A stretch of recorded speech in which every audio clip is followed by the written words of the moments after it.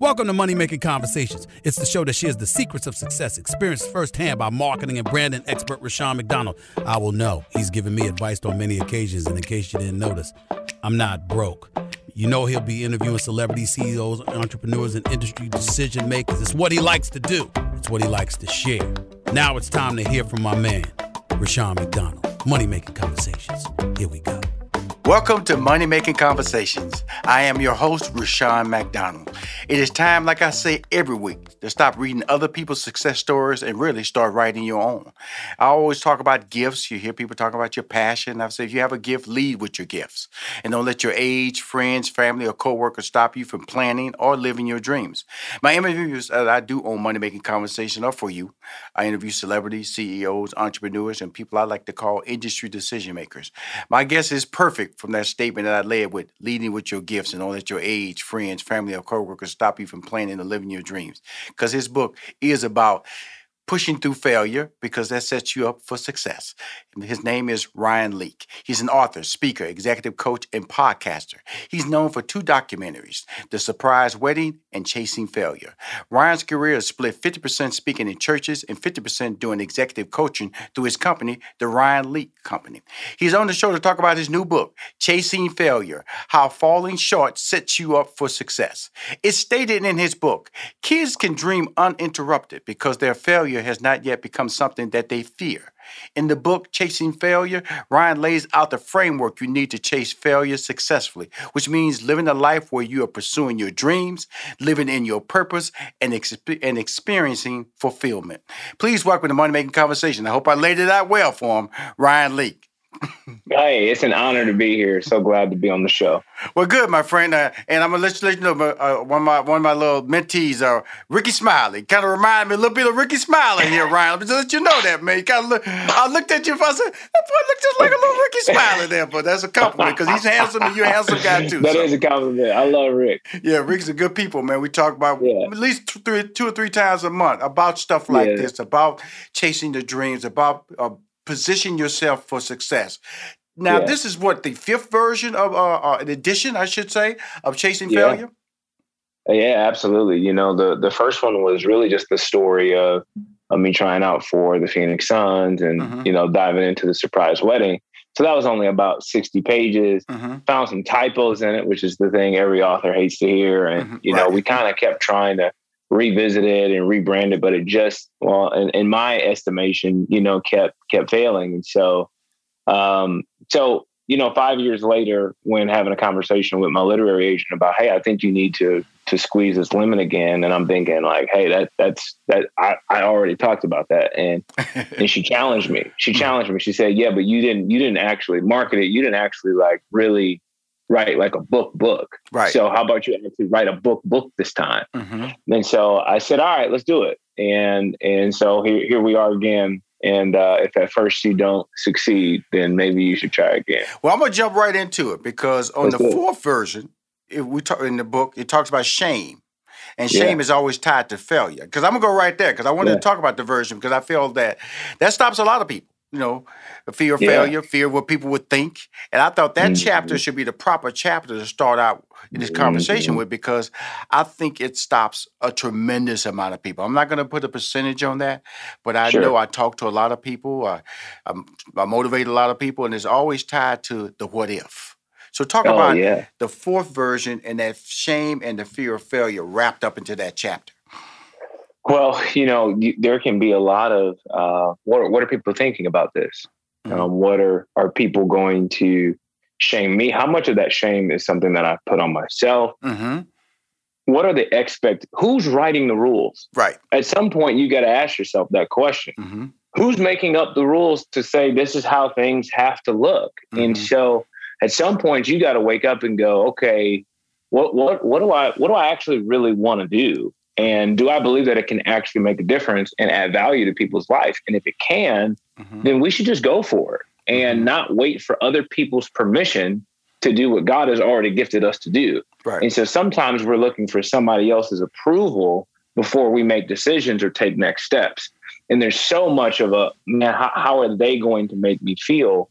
But what I've tried to do in this book is almost reverse that a little bit of going, hey, you need to make a decision. about how you're going to feel before you do something, not after. You know, it's really interesting because I cited that quote, and it came from the foreword of your book. Kids can dream uninterrupted because their failure has not yet become something that they fear. Right. And I have a daughter, and I always see kids. They always have. I can remember as a kid, I would sit down looking at a television show, and I wanted to be on TV, or I wanted to. I remember I wanted to. Saw some things offshore, and I wanted to work offshore, and eventually in life, I did work offshore. And so, for how I got there, was it tied to my wish as a kid? All I know is nobody stopped me from that dream or that process. And so when I look at you, I know that's a word that's been out there a lot because of the Philadelphia 76ers, the process. There's a process when you're talking, Ryan, about chasing your dreams. In your book, when I said it right here, you outline it. What is the process? Let's start there. Is it just having the idea or just having the aspiration? But what is the process of fulfilling or chasing your dream? Well, I think what often happens, people ask me, Ryan, do you really believe that I should shoot for the moon? I say, absolutely. Yes. You just need to know what it costs to get to the moon. You should also know that very few people have ever actually made it to the moon. You should also know that there are a lot of people that help other people get to the moon. They work at NASA. Do you know how hard it is to get accepted at NASA? It is literally 80 times harder to get accepted into NASA than it is Harvard. And so I'm always telling people, you got to ask yourself, is your idea, is your dream, is your goal a top 1%er? Because if it's a top 1%er type idea, a top 1%er type dream, you better have top 1%er type habits. You better have top 1%er type disciplines. Your schedule should look like a top 1%er. Your money should be spent how top 1%ers spend their money. Right. And so oftentimes what I'm encountering is people have top 1%er dreams with 99 percentile type habits and expecting extraordinary results from ordinary habits. And that's just not how it works. And so part of the process is actually evaluating, okay, where is my idea? Where is my goal? And being able to assess, okay, how hard is this going to be pulled off? And what is it going to cost me in terms of my time, my finances, even relationships to pull this thing off? And that's where I think people often miss the mark. And actually the reason why they fail is because they fail to actually do the pre-planning to actually make their idea happen. Well, isn't it, Ryan, also tied to people's perception of what they feel you should be, or you could be, or you should be, and you're not evaluating properly what you want it to be in your life, what the path you want to take?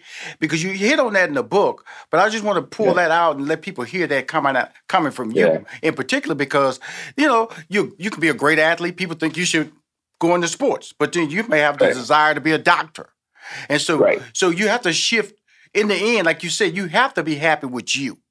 And when you're chasing failure and setting yourself up for success, is the success what you want or success you're trying to achieve for somebody else? Let's talk about that a little bit, Ryan. Absolutely. Yeah, I think that I like to say God has a plan for your life.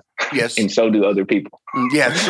Other people have a plan for where you should work, the car you should drive, the neighborhood you should live in, who you should date, what your kids should do, where your kids should work, where your kids should go to school. I mean, everyone's got their plan for your life. And at some point, you got to wake up and ask yourself, am I living out God's plan for my life? Or am I living out somebody else's plan for my life? And so some people, I talk about in the book, the story of Andre Agassi. Well, in his memoir, I think it came out in 2009, he revealed to us that he didn't really love tennis. And you're going, how is one of the greatest tennis players of all time, how does he not like tennis? And he goes on to say, my dad liked tennis. Right. And so here you, and again, I just hope that nobody ever wakes up realizing they've been living out somebody else's passion, somebody else's dream. I can't tell you how many times I've sat with stay-at-home moms who are now entrepreneurs.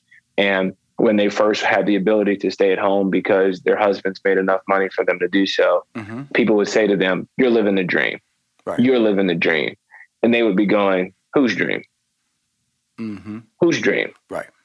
That might be your dream, but who said that it's my dream. And so there can be some assumptions that we all have of, oh, they've got it made. They've got it good because of X, Y, and Z. But that doesn't mean that that's something that they actually wanted. And so those are things that I think we all have to navigate ourselves to go, okay, is this something that is a true desire of my heart to do, or am I doing it because someone else has either pressured me to do it, or that was just part of the expectation? I can't tell you how many business owners are just doing the family business just because it's the family business and haven't paused long enough to go, what else would you do? And there was so much pressure on them from a very early age that you're going to take this business.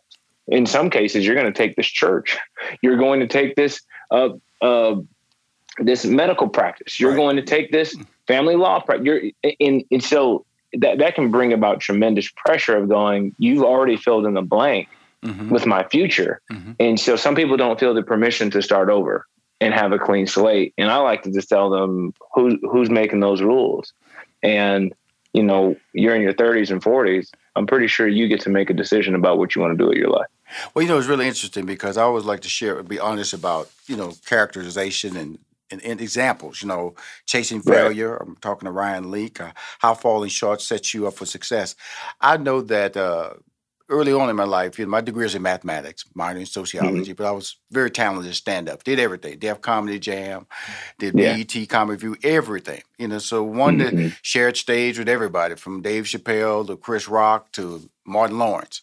But that wasn't my goal. That wasn't my, God just gave me that talent, but everybody saw that as my end game. And so when I went to manage Steve Harvey, people were questioning that decision. I was very happy.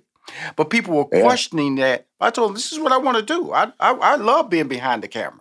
God gave me a gift of being in front of the camera, but I actually love being behind the camera. And I point that out because that's a blatant example. Even though I went out and pursued a career as a stand-up comedian, that was my exit plan from IBM, but that wasn't my end plan. And so sometimes people only see what they see. And if you have a plan, like you said, in your 30s and 40s, you should be in a position to make your own decisions. Absolutely. And that's really important. And a lot of these examples of whether you're financially success or there's a high degree of popularity, that decision of where you go, your end game, is really tied to you, correct? Right. Facts. Absolutely. I think people sometimes just get stuck in other people's plans because it's more comfortable. You won't get as much criticism. You can acquiesce to the status quo because no one will bother you. So you think, but I think the world has been given the greatest inventions, the greatest innovations from people that stepped out and took risks. And so I just encourage people, hey, if you can take a calculated risk, I'm not. It's chasing failure. It's not chasing foolishness. Okay. Right. So, but taking calculated risk, I think you should. I think you should do a lot of math. And if the math makes sense, go ahead and go for it. You should make a move. You know, the interesting thing about it, like I shared my story about my relationship with how, as a stand-up comic, I decided to go and become a writer and a very successful producer and marketing and branding expert, even though that wasn't my end game. Now, in your book, you shared what I felt was a very funny story, was your NBA tryout experience. And I say it was funny because that was a goal. But the way you approached it and how you pursued it was what I think is really what this book is all about. You know, absolutely. You know, emailing NBA teams, randomly emailing them, right? Randomly. And that right there, where people say you shouldn't do that, but you're chasing failure because you're achieving success.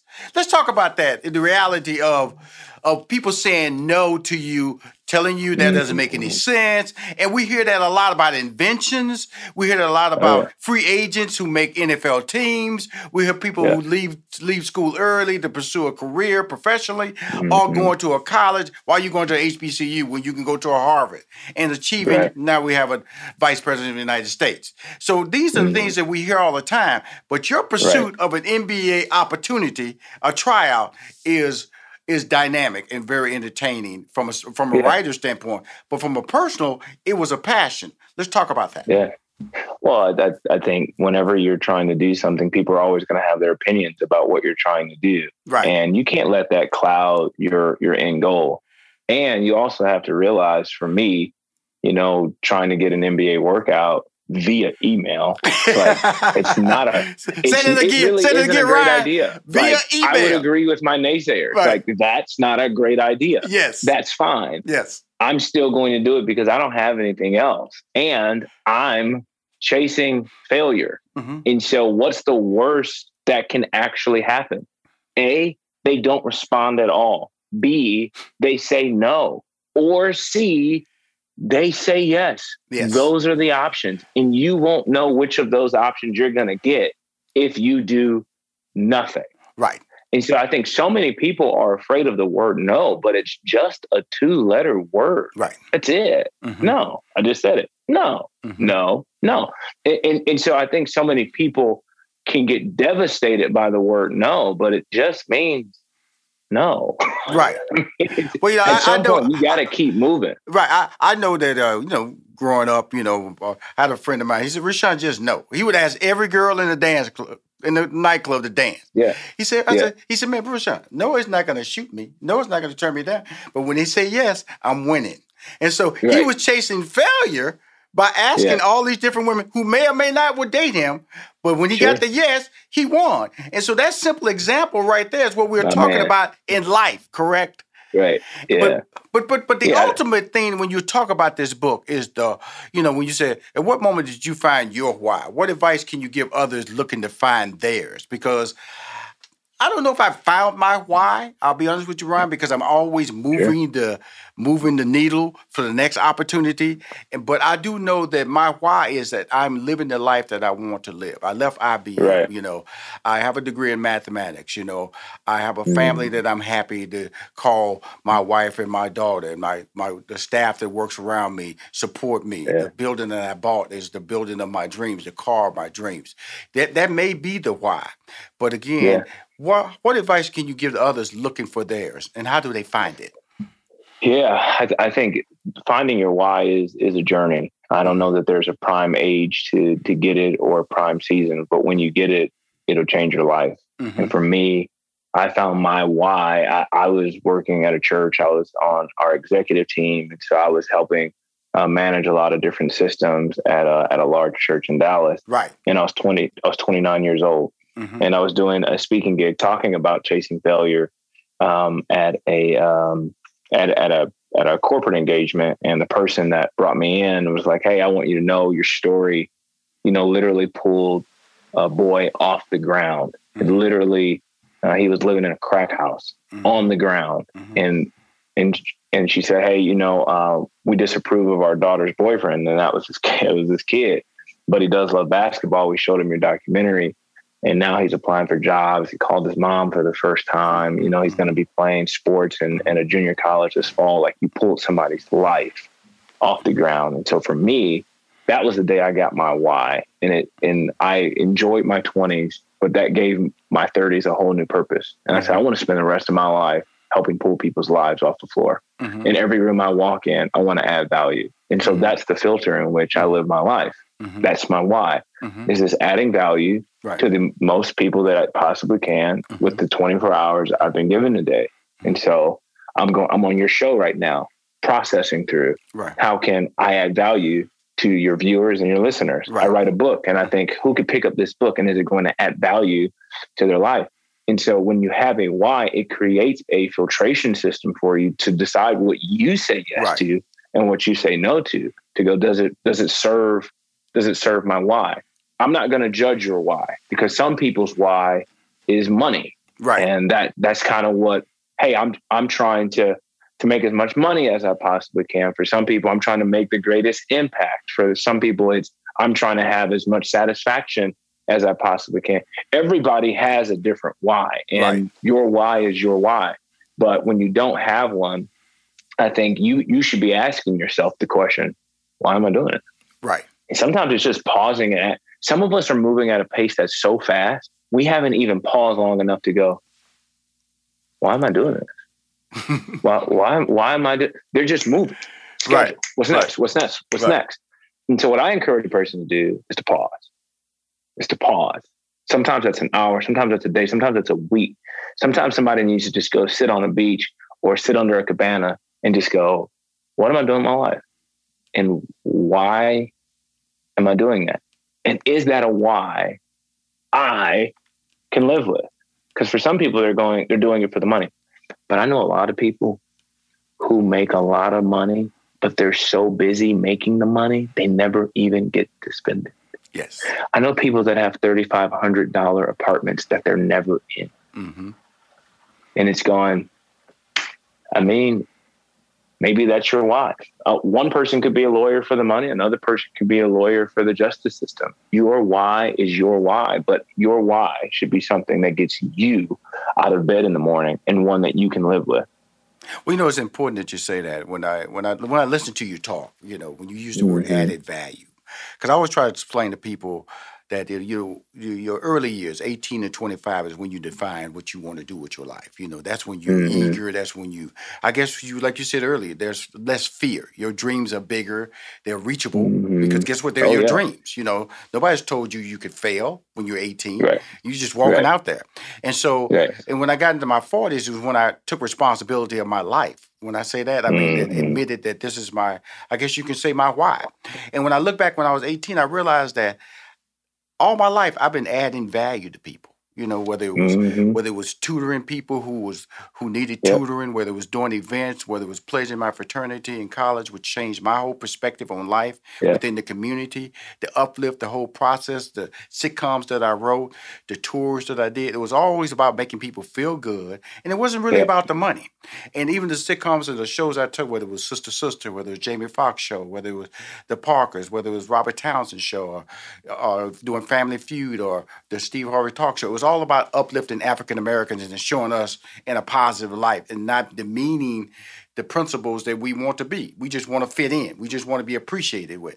And I guess when I bring that up right now, because when you talk about the why, when you talk about defining yourself, that's why it's important to read a book like this, because sometimes you can walk through life not really understanding your value, but certain words like adding value, which I've never used in my life, by the way, Ryan, until read it in this book and heard you speak it on my show. Really locked in exactly who I am. And when I read it, I went, wow, I got to talk to this guy. And I was talking to Tristan, my director, one of my EPs on the show, Money Making Conversation. And he was saying, he was asking me, because I got 2 copies. He said, Rushion, should I read? I said, yeah. I said, you should read the book. He said, why? I said, because, you go through life and it will reinforce some of your values or some of the things you're doing. And adding value to people's lives is what I do. Yeah. And can I say this? If you want to make money in this world, every room you walk in, think to yourself, how can I add value to this room? If you do that the rest of your life, you will always make money. Yes. Because you will always be coming up with ideas that add value to the room. And sometimes you have to ask the room, what would add the most value? What is it that people need? What is a problem that everybody continues to have? If you can come up with solutions that add value to solve those problems, you will always be making money in some way, shape, or form. If you walk into every job that you have and go, how can I add value to our customers? How can I add value to my leader? How can I add value to the CEO? How can I add value to my director, my regional manager? You name it. If you're constantly thinking about adding value to people, you will always be making money. I want to close on this statement from you, because it's a really good question. I had my questions, and I was sent questions for the interview. And one of the questions I have to ask is like, how do you network within your failures? When I say that, is that I thought that was the most important question that I needed to get asked after this interview, because failure stops us. Failure shames us. Failure stops us from actually pursuing our dream, because I failed, I'm not going to try it again. And so how does one network within their failures to achieve their goals? Own it. Own it. Own it. Walk in the room, man. I failed. Haven't you? Right. You have you ever walked in a room full of perfect people? I haven't. Right. And so, yeah, all of us can walk in a room, a networking event, and feel like, well, let me hide.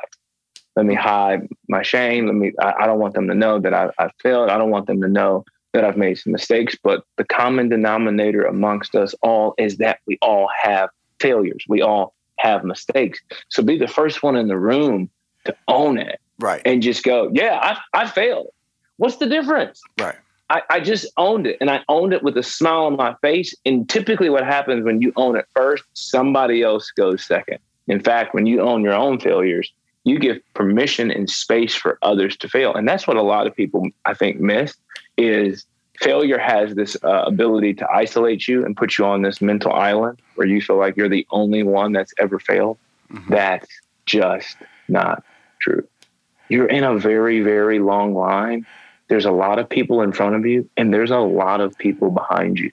And so I think even in networking, I think you just got to own it. Are there going to be some people that look down on you? Mm-hmm. Yeah. That's just because they haven't been able to admit their own failures out loud either. Right.